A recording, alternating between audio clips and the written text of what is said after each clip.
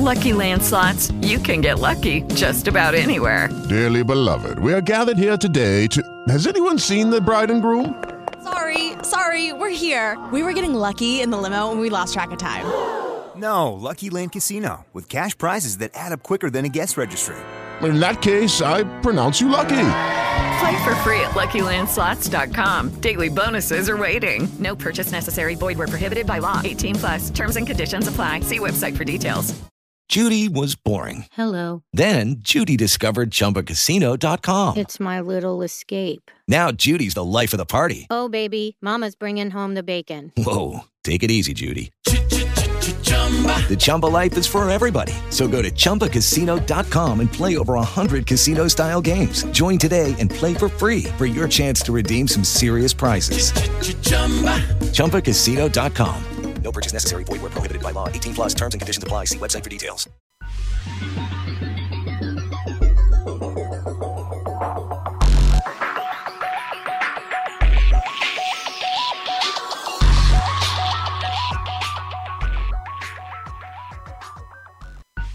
Welcome to another broadcast of Truth Be Told, where we believe in experience becomes truth. I'm your host, Tony Sweet. With me now, you have your other host.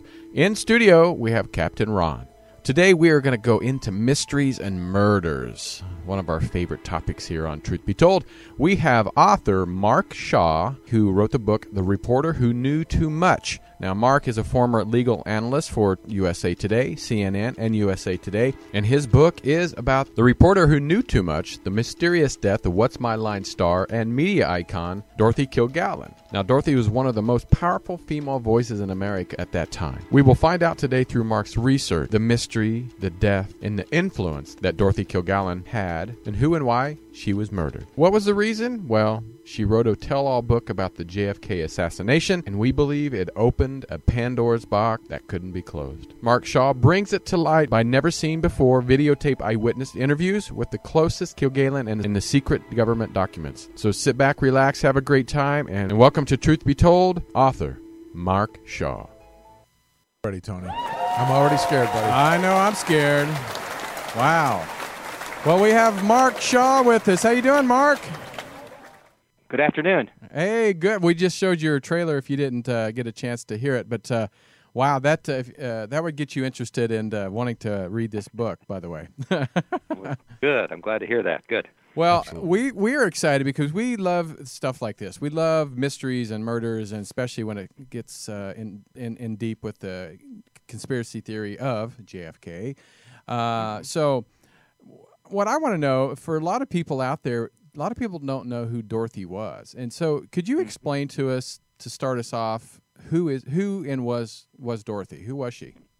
Who and was? Well, who and was? I think I think the reason that this book has captivated people and it's just taken off, it's in its sixth printing now after only about 2.5 months, is because they're just like me. I didn't know about this side of Dorothy Kilgallen. We all knew about her from the What's My Line television show. She was the star panelist on there, where they guessed the occupations of people every Sunday night for about 15 years. 20 million people watched that show on CBS, and so that's what everybody remembers about her, even young people who now watch the reruns on YouTube and all of that. So I was a blank on the other side of her life until I was working on a book about Melvin Belli, who was the lawyer for Jack Ruby, but he was also one of the most famous lawyers of the 20th century, represented the Rolling Stones and Muhammad Ali and all those people. And I actually knew Mr. Belli in the 80s. I practiced law a little bit with him.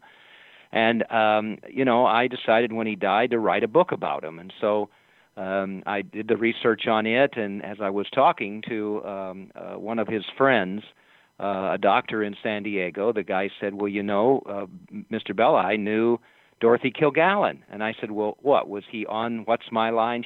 He said, no, Mark, you don't know anything about her. She was this crack investigative reporter, and later I found out the New York Post called her the most powerful female voice in America. She had a syndicated column to 200 newspapers across the country. Wow, when people actually had their only source being the newspaper. She had a radio show. She was an author. She was an adventurer. She was all these things and more. And she was an amazing woman. And I said, boy, I didn't know anything about that. And he said, it was interesting, and this is what triggered the book. He said, when she died, Mel, who knew her really well from the Jack Ruby trial, said to me, they've killed Dorothy. Now they'll go after Ruby. And I couldn't, I noticed in the title of your show is the word truth. Well, you guys are after the truth, and so I couldn't get that quote out of my mind, and so that's when I started to investigate this remarkable woman and try to look into what really happened to her when she died in 1965. Well, I find it fascinating that back in the day, I mean, even to this day, women, still don't have the equality of men. And back then, she was she had to be 200. That's amazing. And have her own show and everything. What made her so special? I mean, what was it about her that you feel that made her to that quality? I guess. Well, I think what, again, has captivated people who've read the book is to learn about this woman who, at 17, dropped out of college, went into the newsroom where it was men-dominated. Her father was a celebrated journalist at the New York Journal-American. She wrote a few articles, and then she kind of just, overcame. I mean, talk about a woman, breaking the glass ceiling before we even knew what that was. She wrote articles. She was a gifted wordsmith, and then she got her own column, The Voice of Broadway, and it took off. And then one of the most remarkable things about her, guys, is this. She could straddle the fence with being this celebrity on a game show with being the most respected at that time newspaper reporter and investigative reporter of the time. I mean, if you go to the DorothyKilgallenStory.org, you will see her at the Dr. Sam Shepard case, for instance, which became the film The Fugitive, with Harrison Ford. Love that and movie. There's a photograph of her standing there, and all the other reporters are around her. And so that's the celebrity status that she enjoyed. And I've just been amazed, and I think people have been amazed to learn more about this incredible career that she had, more than 50 years ago. I can't think of anybody that would parallel that today, who would be in that sort of a world and yet a respected reporter, right? No, and it came at a time, as you know. I mean, women were not only supposed to be in the back of the bus; they were supposed to be behind the bus. Right. and so it was overcoming these obstacles that have amazed people about Dorothy and what she was able to do. And you just can't imagine. I don't think there's anybody, Oprah, Diane Sawyer, whoever, could match Dorothy. We use the word media icon in the subtitle. The reporter who knew too much, and then we use the word media icon in there, and that's exactly what she was. So when you started really diving into writing the book itself, what was one of the first things that you found out about her? Because you're a journalist, you're an author. What was one of the things that you really found that you really gained a lot of respect for her? Well, besides just from what you've heard. Her middle name was the Truth. We're at a day and age where we're into this fake news, and we're into this, just this race to get news out there before anybody looks into whether it's authentic or not, or check the sources or whatever. Well, that's not what Dorothy was all about. She had integrity. She was a person who searched for the truth, like you guys do. You want to find out the truth. You want to find it out from primary sources, people who were there.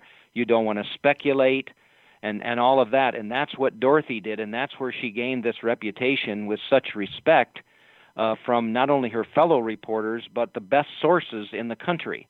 And so that's what really amazed me about her, is that she was able to get to that status. Talk about a credential. Ernest Hemingway called her the greatest female writer in the world. I mean, that's pretty good. That's pretty good. And she was. And so I think that's what has caused me to have such great respect for her and to fight for her to get the justice that I believe she was denied so many years ago. So reporting, what was her style? Because reporting on the JFK assassination, before we even get into all that, what was she reporting on? I mean, we've heard about the entertainment. Most women were mostly entertainment, maybe a little gossip, fashion. But what was her style? Well, Voice of Broadway was the column, and again, we didn't have the internet, we didn't have much television. radio. It was the newspaper that people looked at. And she had the Voice of Broadway column, which sounds like an entertainment column, but she mixed in there all sorts of items about the celebrities of the day, of course, but also criminal trials. Right. She looked at at one point she looked into the whole matter with the Cuban refugees down in Miami. I mean, she was all over the board in terms of the things that she covered, but she had such an affinity for the criminal world. She was fascinated by mobsters. One of her friends was Frank Costello, a famous, infamous New York mobster. She ran with the rich and famous and the dubious, and she never pulled punches. She had an incredible feud with Frank Sinatra, for instance. She wrote a scathing article about the women that he dated, that they were all bimbos and has-beens and wannabes and everything, and so he didn't like that very well. So he came back and said, during his act, let's do a collection and buy Dorothy a chin. He sent her a fake tombstone to her office. They got into this incredible battle, and Dorothy made a lot of enemies because that column could make or break a career. And when she covered the trials, it was the same way. How many people? I've had emails from all over the world. I think there's almost 140 reviews up on Amazon now from people who have said to me, wow, I wish we had a reporter today like Dorothy Kilgallen because she went after the truth. How funny that Frank Sinatra ties in here, because he also was the star of The Manchurian Candidate, which we'll get to that stuff later. That ties right in. He was the star of that film, of all things. Absolutely. Incredible. All right, so Dorothy, I mean, for the people that are listening, and like I said, I didn't really know her at all. You've heard the name, Captain Ron. I've heard the name, but I did not know her story like this. And already, look what Mark's told us. I didn't know any of that. And this is just scratching the surface. Behind the scenes, did she have a family life? Was she married? Did she have kids? Because that could change a whole. When you have kids, the safety of your kids always come first. So when you're dealing with mobsters and stuff like that, so I'm curious. Did she have a family life? Well, she did, and I've been criticized for in some my books when I go after a subject and I decide I'm going to write about him, it's warts and all. I'm like you guys again. I'm not going to I'm not going to avoid the controversial part of somebody's life. She was a remarkable woman in the business world, and all that she did with regard to that. Her private life was another matter. At one point, it was in great shape. She married a guy named Richard Calmer, who was a Broadway producer of note. They had 3 children. Everything was rosy. Everything was going well, and then the bottom fell out. Richard fell into hard times with business, became an alcoholic. He strayed away from her with many different affairs, and then Dorothy, as you will see on the DorothyKilgallenStory.org, there's about 50 videos up there, and 2 of them are especially interesting because they're with her 2 closest friends, 2 hairdressers who are very close to Dorothy, and they talk about one of them, Mark Sinclair, of Dorothy being very lonely. And so she had 2 affairs herself. One was with Johnny Ray, who was a famous singer at the time, the Little White Cloud That Cried and all of that. Actually an admitted homosexual, but he was more than a homosexual. He was a bisexual because they had a torrid love affair. When that affair ended, she took up with a man who was a journalist in the Midwest. He came along conveniently just as she was working on the JFK assassination investigation, and as you will learn when we talk about that, he's a main suspect in her death. But you mentioned about, did she worry about her children? And I don't want to miss the point that just before Dorothy died, she was very concerned about the safety of her youngest son, Kerry, whom JFK had befriended when Dorothy took him to the White House. And that's one of the reasons that Dorothy went after the JFK assassination with every effort she could. But just before she died, Kerry was seen in a photograph in a newspaper running across Central Park by himself, and it scared the bejesus out of her. She ended up getting a gun. She ended up he wanted to go trick or treating. He made her. She made him go in a limousine, and so she had a lot of trepidation about what might happen to her children, and I'm glad you brought up that point because it will show how much danger Dorothy thought she was in just before she died. Hey, Mark, you said, okay, I understand that she investigated the JFK assassination, which many people have, but you just mentioned now that she was like at the White House with JFK, so she already had like some relationship with him or something? Is that what you're saying? Yeah, she knew him socially. There's a photograph of them at the Stork Club. He was at her home when he was a senator playing charades. You have to understand how big a celebrity she was. This adds a whole new wrinkle to the thing that she actually had some relationship of some kind with him. Oh, yes. And what really happened, and in fact, we can go into a little more detail. She took Carrie to the White House. Pierre Salinger set up a tour for her. And while they were in the library, JFK came in, and he was so kind to Carrie. Carrie had brought some letters from his third-grade class. And JFK made a big fuss over those. He gave him a PT-109 flag to put on his lapel. He was just so wonderful to Carrie. And so when JFK died, she had written all these columns we can talk about, scathing columns about the Oswald alone theory and all of that. But one of the columns after JFK died, she wrote, the image I have is a tall man stooping over a young boy, looking at the letters he brought from his third-grade class. This is the man who was assassinated in Dallas, and that triggered her 18-month investigation into his death. It was personal. It wasn't business. Well, maybe that's what drove her. Yeah, that makes sense, that she would be driven to try to find out the answer to this for her friend or whatever. Well, there's somebody in the chat room that apparently knows Dorothy, and I'm glad that they said it says was one of the smartest people ever to grace our earth, alive or dead. So thank you guys for listening and participating. Like I said, Dorothy, she sounds like a woman that she could be. I'm trying to think. Even with power, it sounded like she had grace. It wasn't like she was a difficult woman. So she had, there must have been somewhat of a two sides to her. Of being the mother, being somebody that people liked, but yet strong. Isn't that the Jackie Kennedy thing? They strong said enough, strong enough to go head to head with these powerful people. Was she? Well, I was going to ask. I was just going to ask you. What was her family like growing up? Did she come? What could you tell us a little bit background of her family?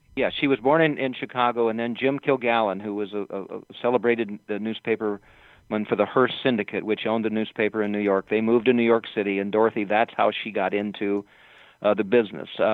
She had a daughter, she had a sister, Eleanor, and Eleanor became a famous talent scout. In fact, an agent in L.A. with some of the most famous clients of the celebrity world. So it was a kind of a celebrity family a little bit.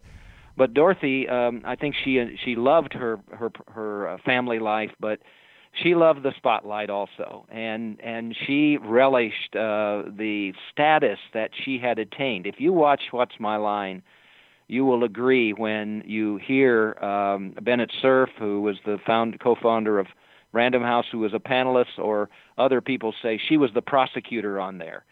She played the game for fun, but she wanted to win. You can watch the last show of Dorothy's life on YouTube, and you will see, boy, she's after winning.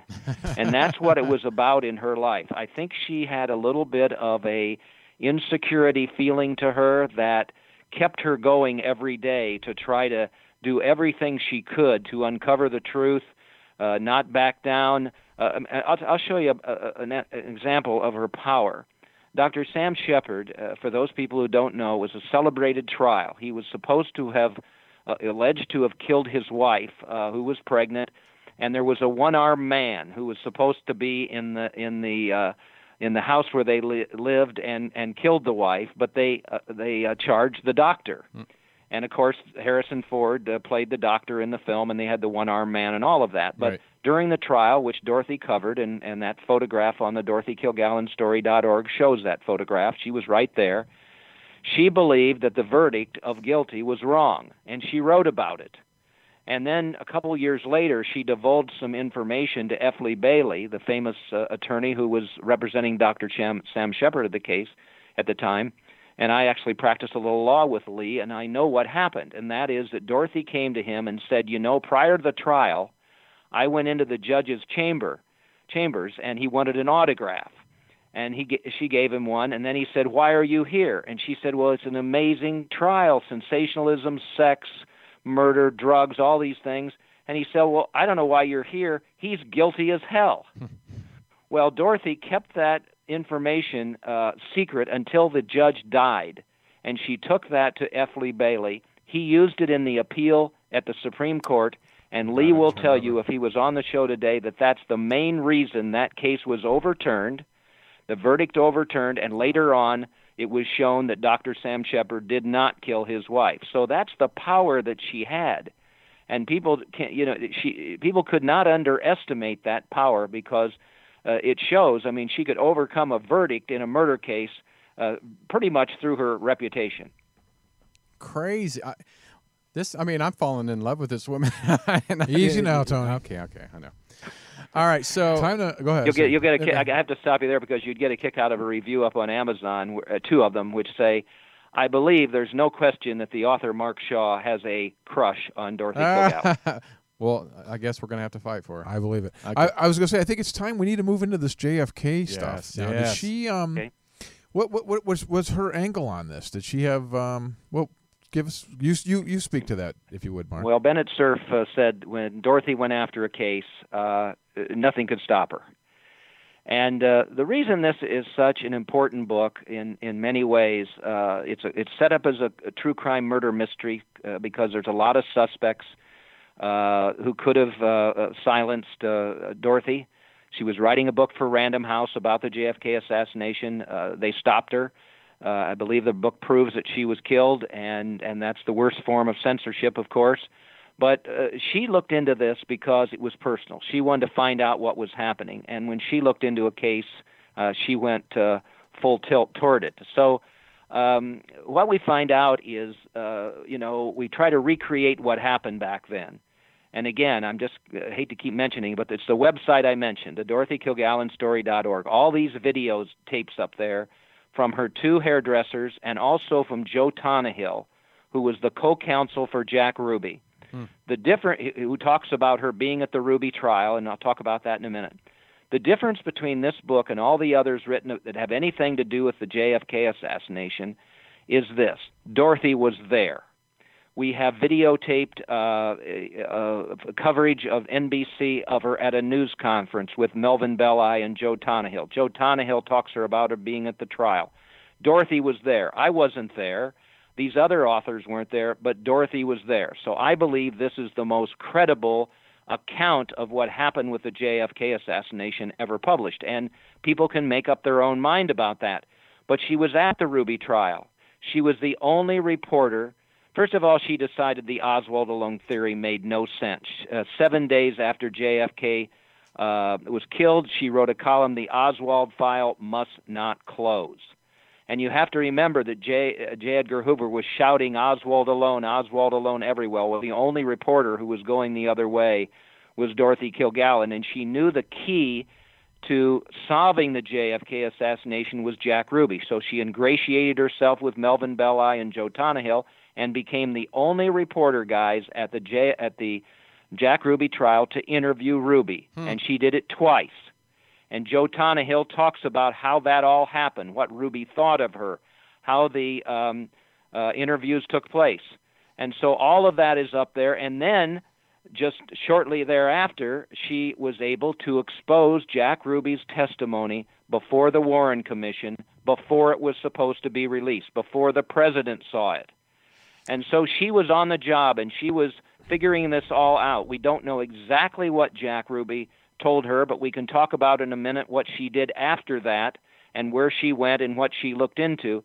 But those hairdressers are the keys, because they will tell you that that they knew what she was doing. She talked about the investigation. She told one of them, Charles Simpson, if the wrong people knew what I know about the JFK assassination, it would cost me my life. Hey, hold up now. She told the other hairdresser, I'm afraid for my life and my family. And she bought a gun, she changed her will, and all of that. So she was squarely in the middle of all this, and there were some people that just didn't want that to happen. They didn't want Dorothy Kilgallen to expose what she knew about the JFK assassination. Can you back up a second here, Mark? So you're saying, is she the first one who said that Lee Harvey Oswald was not the lone shooter? Because, I mean, obviously today we hear that all the time. That's the big conspiracy theory, and most people, I think, believe that at this point, right? But a lot of people just said that he wasn't even a shooter. Did she think that he was even a shooter? All of her columns are up there, and the first one is right there. People can read it. And I think that's what has made such a difference in the popularity of the book, too, is that the videos, and the columns and all of that are primary sources. They show what happened. It's just not me printing all this and writing all of it. It's Dorothy's word. And so the answer is yes. And she was the lone wolf. She was the only one who was doing that. There's a great, I think we have it up there, and if not, it's in the book. There's a FBI memorandum that I was able to get through the Freedom of Information Act. And there's one there where it has a copy of Dorothy's columns, one of Dorothy's columns, and it's alluding to the whole thing about Ruby being in the basement as a coincidence, and she says it's fishy, and how could he get there, and it doesn't make any sense, and all. With the Lucky Land Slots, you can get lucky just about anywhere. This is your captain speaking. We've got clear runway and the weather's fine, but we're just going to circle up here a while and get lucky. No, nothing like that. It's just these cash prizes add up quick. So I suggest you sit back, keep your tray table upright, and start getting lucky. Play for free at LuckyLandSlots.com. Are you feeling lucky? No purchase necessary. Void where prohibited by law. 18+ terms and conditions apply. See website for details. And alongside the column, it's written WRONG exclamation mark 3 times. And the handwriting is J. Edgar Hoover. Wow. Gets even more. It's a very, very tangled web. Listen, Mark, when we come back, let's take a quick break here. But when we come back, we also want to talk about what she thought about Jack Ruby, and was he maybe even a Manchurian candidate, which some people believe to be true. Let's see if that is true. When we come back, we'll ask that of Mark. But right now, let's take a quick break on Truth Be Told. We'll be back in 1 minute. 1 minute. Do you suffer from anxiety, from depression, maybe even chronic pain? Well, listen up. Truth Be Told is going to tell you about a breakthrough program built on over 100 years of therapies used in America's returning veterans to help you successfully overcome PTSD, anxiety attacks, pain, and depression. The secret proven in study after study. Music therapy. The effects of music are nothing short of amazing. From strokes to PTSD, music has been shown to improve the quality of life. Now, one of the latest music therapy programs being used in America's veteran hospitals can be yours to experience for free, at home, and to help your own anxiety attacks, pain, and depression. Or just relax after a hard day. It's called Whole Tones. It takes music therapy to a new level. This revolutionary program makes use of specifically designed frequencies that have been shown to stimulate your body's natural healing power down to a cellular level. If it works for battle-scarred vets, can it work for you? Well, experience it for yourself for free at sweetwholetones.com. Like Tony Sweet, that's SWEET. Go to sweetwholetones.com. Now enjoy the show. All right, we are back. This is Truth Be Told. I'm Tony Sweet. We have Captain Ron here. We're talking with author and legal analyst Mark Shaw about the amazing life and unfortunate death of Dorothy Kilgallen. And hey, Mark, I was looking on your website, and there is a gentleman. His name was Joe Tonahill, and he talked. Tonahill, yeah. Tonahill. Tonahill, yeah. He was talking about how Jack Ruby co-counseled, I guess. Tell us who Joe Tonahill is, first of all. Joe Tonahill was a Texas lawyer. The reason I got interested in Belli and the Ruby case was because Belli had affections with the mafia. His most famous client was Mickey Cohen, who was a Los Angeles gangster, a killer and everything, and Belli loved the mafia. He liked to kind of pretend he was part of them, and so I questioned his defense of Jack Ruby. This ludicrous psychomotor epilepsy defense made no sense whatsoever. Right. The prosecutor of Ruby, Bill Alexander, actually told me at one point any lawyer could have taken Ruby into the courtroom and thrown him in the mercy of the court. He had killed what most people believe was the most hated man in the world, right. Oswald. Right. And yet, Belli went through all these machinations of this defense, which ended up getting Ruby the death penalty. he picked Joe Tannehill because Tannehill was a Texas lawyer, great big guy, and the two of them were the co-counsels for Ruby. So one question we were talking about during the break is, how did Dorothy get even access to Jack Ruby? Because I'm sure even Walter Cronkite probably couldn't even got access to him. So how did she even get access to him? 400 reporters from around the world there, and Dorothy was the celebrity. She was the most known. And really, again, I encourage people to go to the website, the DorothyKilgallenStory.org, and listen to Joe Tannehill. He talks about the fact that Dorothy came to him and said, "There's an opera singer in San Francisco that I've met who wants me to give Jack Ruby a message." And so Tannehill went to Ruby and said, "That's the situation." And Tannehill will say, well, the reason then that Ruby agreed was that he had such great respect for Dorothy Kilgallen. He was the most respected reporter at the trial. Mm-hmm. So they set it up just a little bit back of the counsel table, and she was the only reporter, and she did it twice, one for about 8 minutes, one for about 10 minutes. And he will explain that he couldn't hear exactly what they were talking about, but they were very serious. And his assessment is that Jack Ruby told her the truth about what happened as he believed it. Now, I wish that these videotapes came into my hands. I was very blessed to find them because nobody knew they existed. And I found a researcher down in L.A., and she trusted me with these. So they've never been posted before. I wish the questioner, it wasn't me, had asked him, well, exactly what did Ruby say? But he didn't, and so we don't know because Tannehill wasn't asked that question, and whether he knew or not, he didn't say. All we can go by then is what Dorothy Kilgallen did subsequent to the trial. Did she go back to Dallas to look into LBJ being involved in the assassinations? No. Did she go to Washington, D.C., the CIA, the FBI, whatever it may be? No. Where did she end up? She ended up in New Orleans. She ended up with one trip there that is described by one of the hairdressers who went through with her. It's a very suspicious situation because halfway through the trip, she called him and said, "Go back to New York City.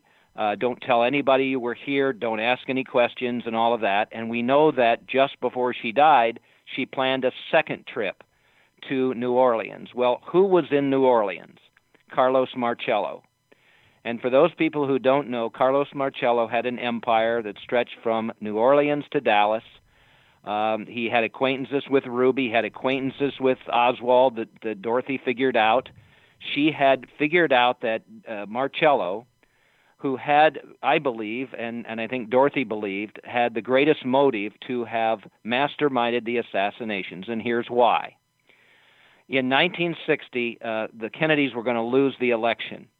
And Joe Kennedy was smart enough to know that they needed to win Illinois and West Virginia. He had Frank Sinatra as a go-between, and he got a hold of Sam Giancana, who was a very good friend of Marcello's, and said, look, you help us win Chicago and Illinois, and when we're in the White House, we will leave you guys alone. Well, that's exactly what happened. They helped out, and then, unfortunately, and I have a primary witness who was right there, Joe Kennedy ordered JFK to appoint Bobby Kennedy Attorney General, and Bobby Kennedy went after those guys, predictably, because he had gone after them before they were in the White House, and the main one he went after was Carlos Marcello, deporting him to Central America. Marcello came back. He was going to deport him again as November of 65 came along.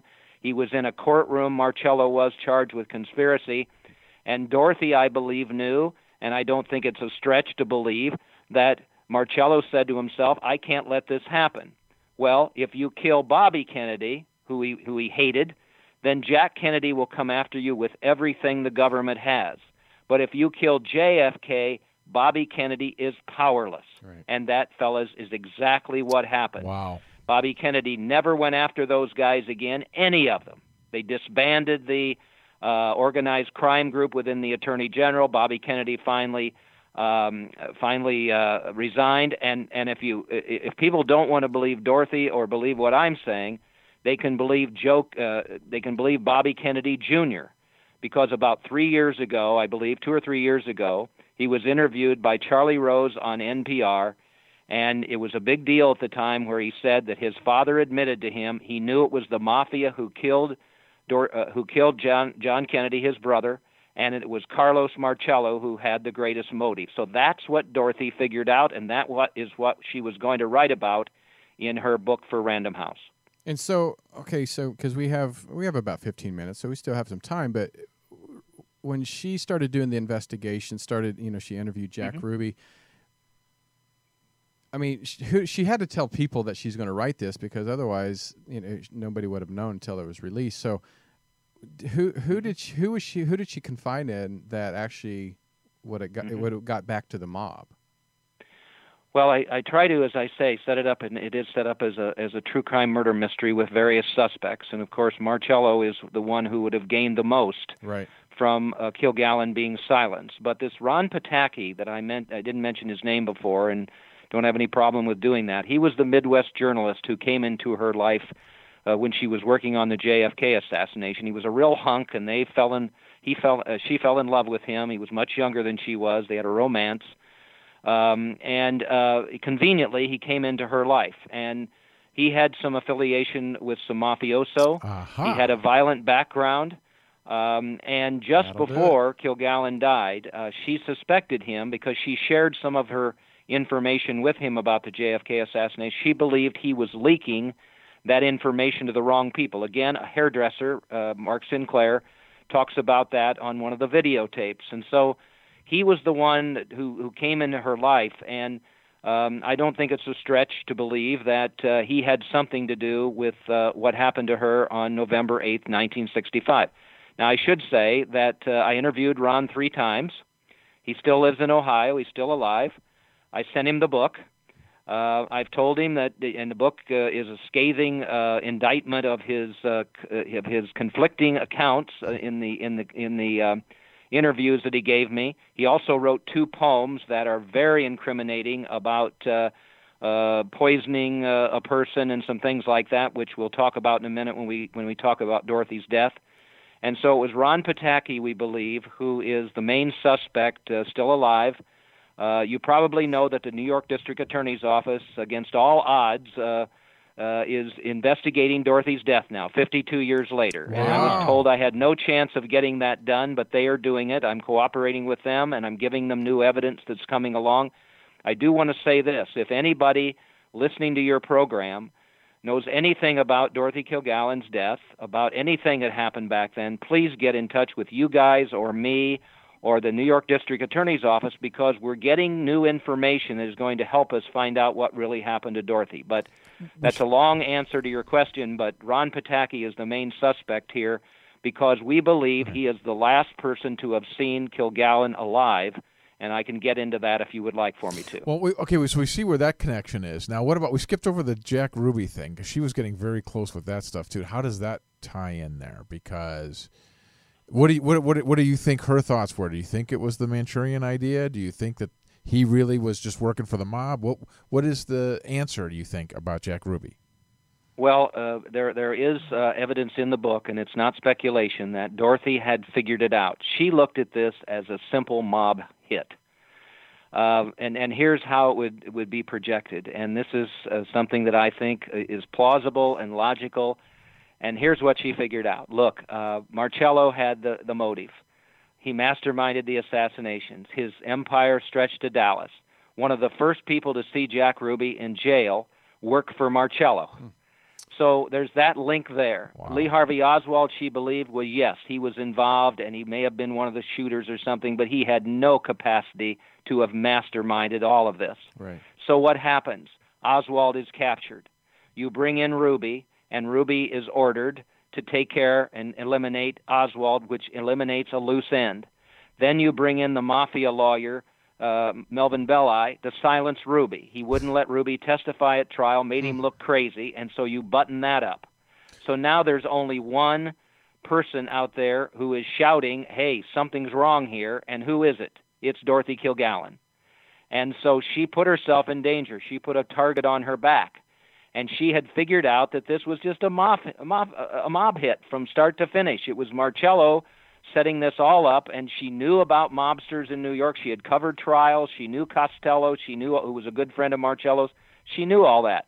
So she'd put it all together, and she was going to put it in that book that they couldn't let her write. Wow. So then the Manchurian Candidate stuff about Ruby and him not knowing or remembering they shot was all just a ploy to just keep him quiet and say he's crazy, and he didn't. Well, again, I can't speculate on that. All I can do is go by what Dorothy's columns say, what her articles say, and what the hairdressers say, because I think that's the best primary source evidence that we have. Well, I'm going to ask you this, because what's fascinating when you said that, if it was a mob hit, then how did the government go quiet? It's because, I mean, they just put it on Oswald. They just said, pretty much case closed. Yeah. Was it more of an embarrassment because they actually let it happen, or was it they were like, hey, Jack was doing things that we didn't want it to do, and so they just kind of eliminated it for us? So what do you think? You have to put yourself in J. Edgar Hoover's place. I have a lot of admiration for him, but I also have a lot of disgust with him because he just hoodwinked everybody.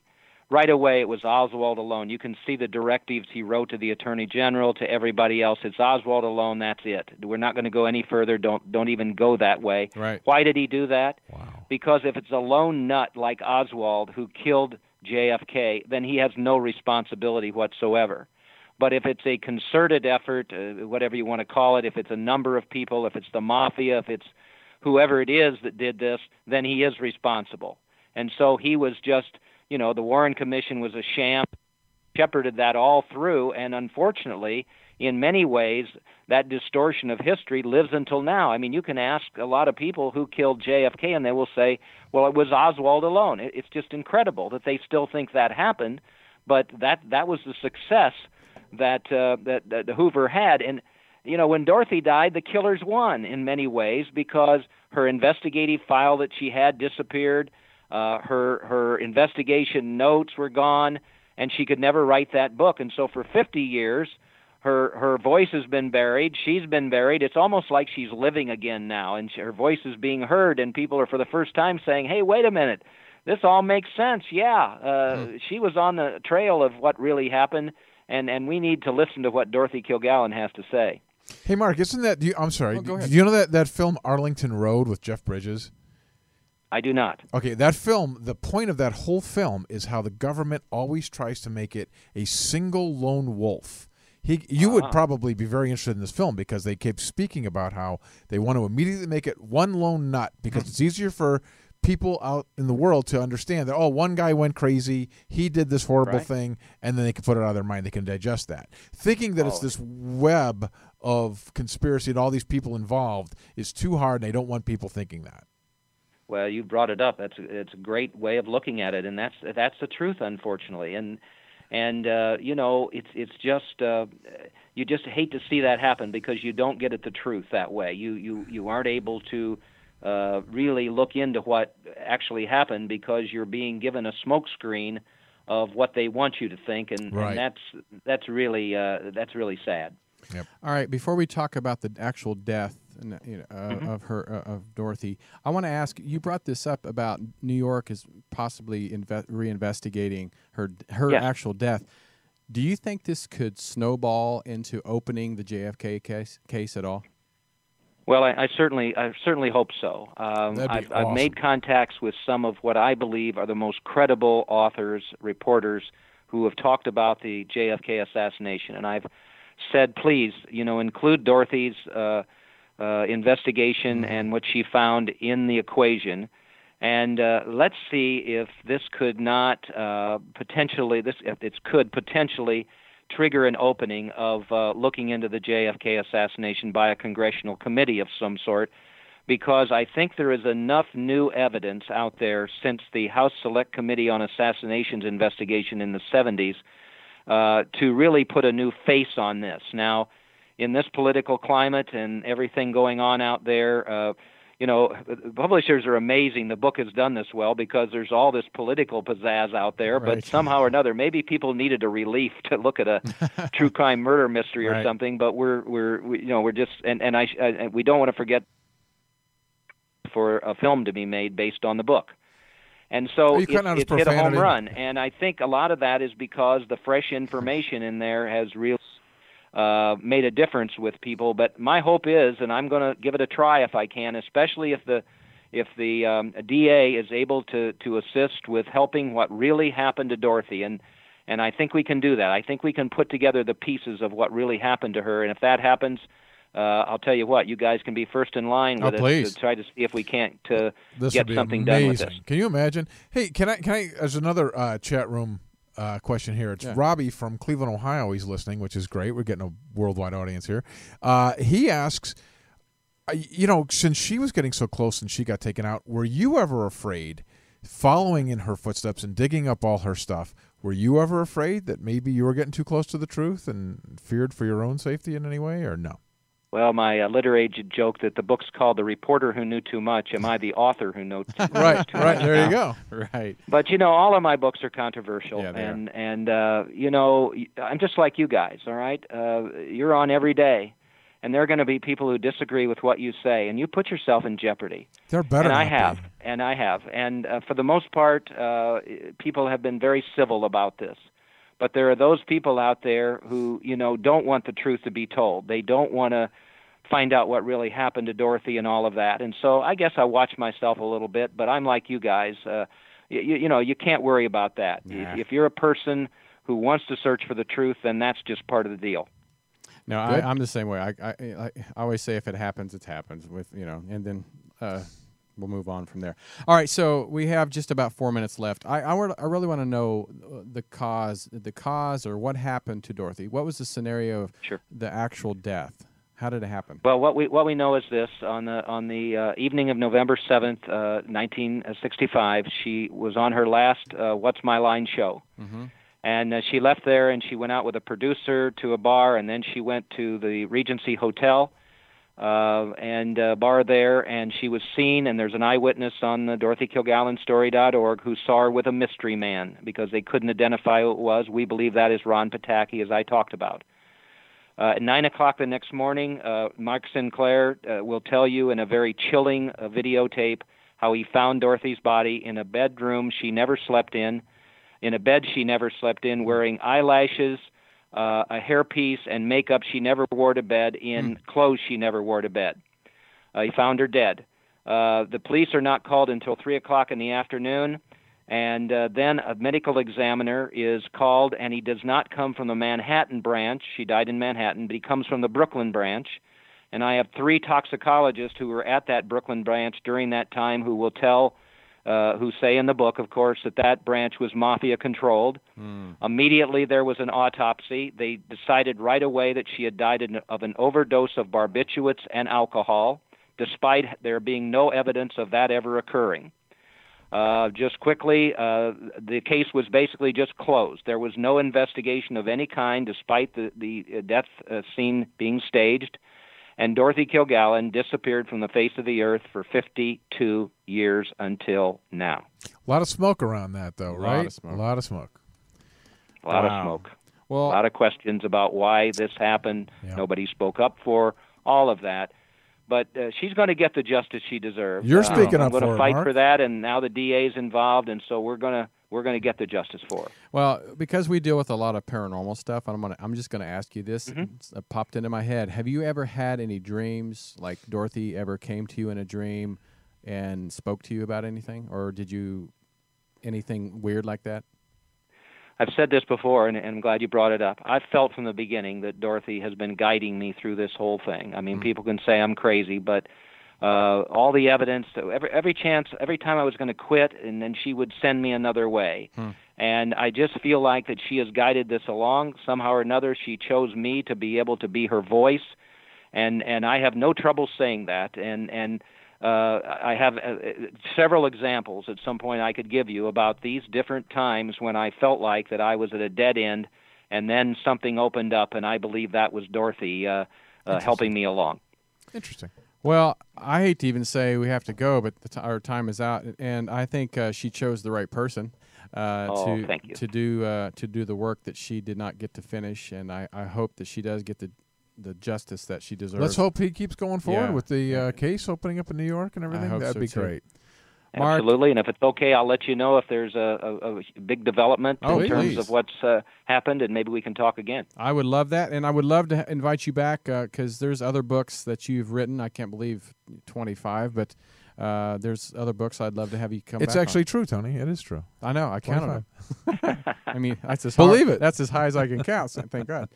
All right, well, Well, Mark. I'm very proud of this one, I will tell you. The Reporter Who Knew Too Much, I really felt like that I've done Dorothy a good thing here, and that means a lot to me. That's great. Well, if you are just tuning in, this is Mark Shaw, an amazing reporter, legal analyst. Go to there's a couple different websites. Go to thereporterwhoknewtoomuch.com and then go to the Dorothy Kilgallen, and that's KILGALLEN story.org. The Dorothy Kilgallen story.org, and you can find videos, pictures, all kinds of stuff on there.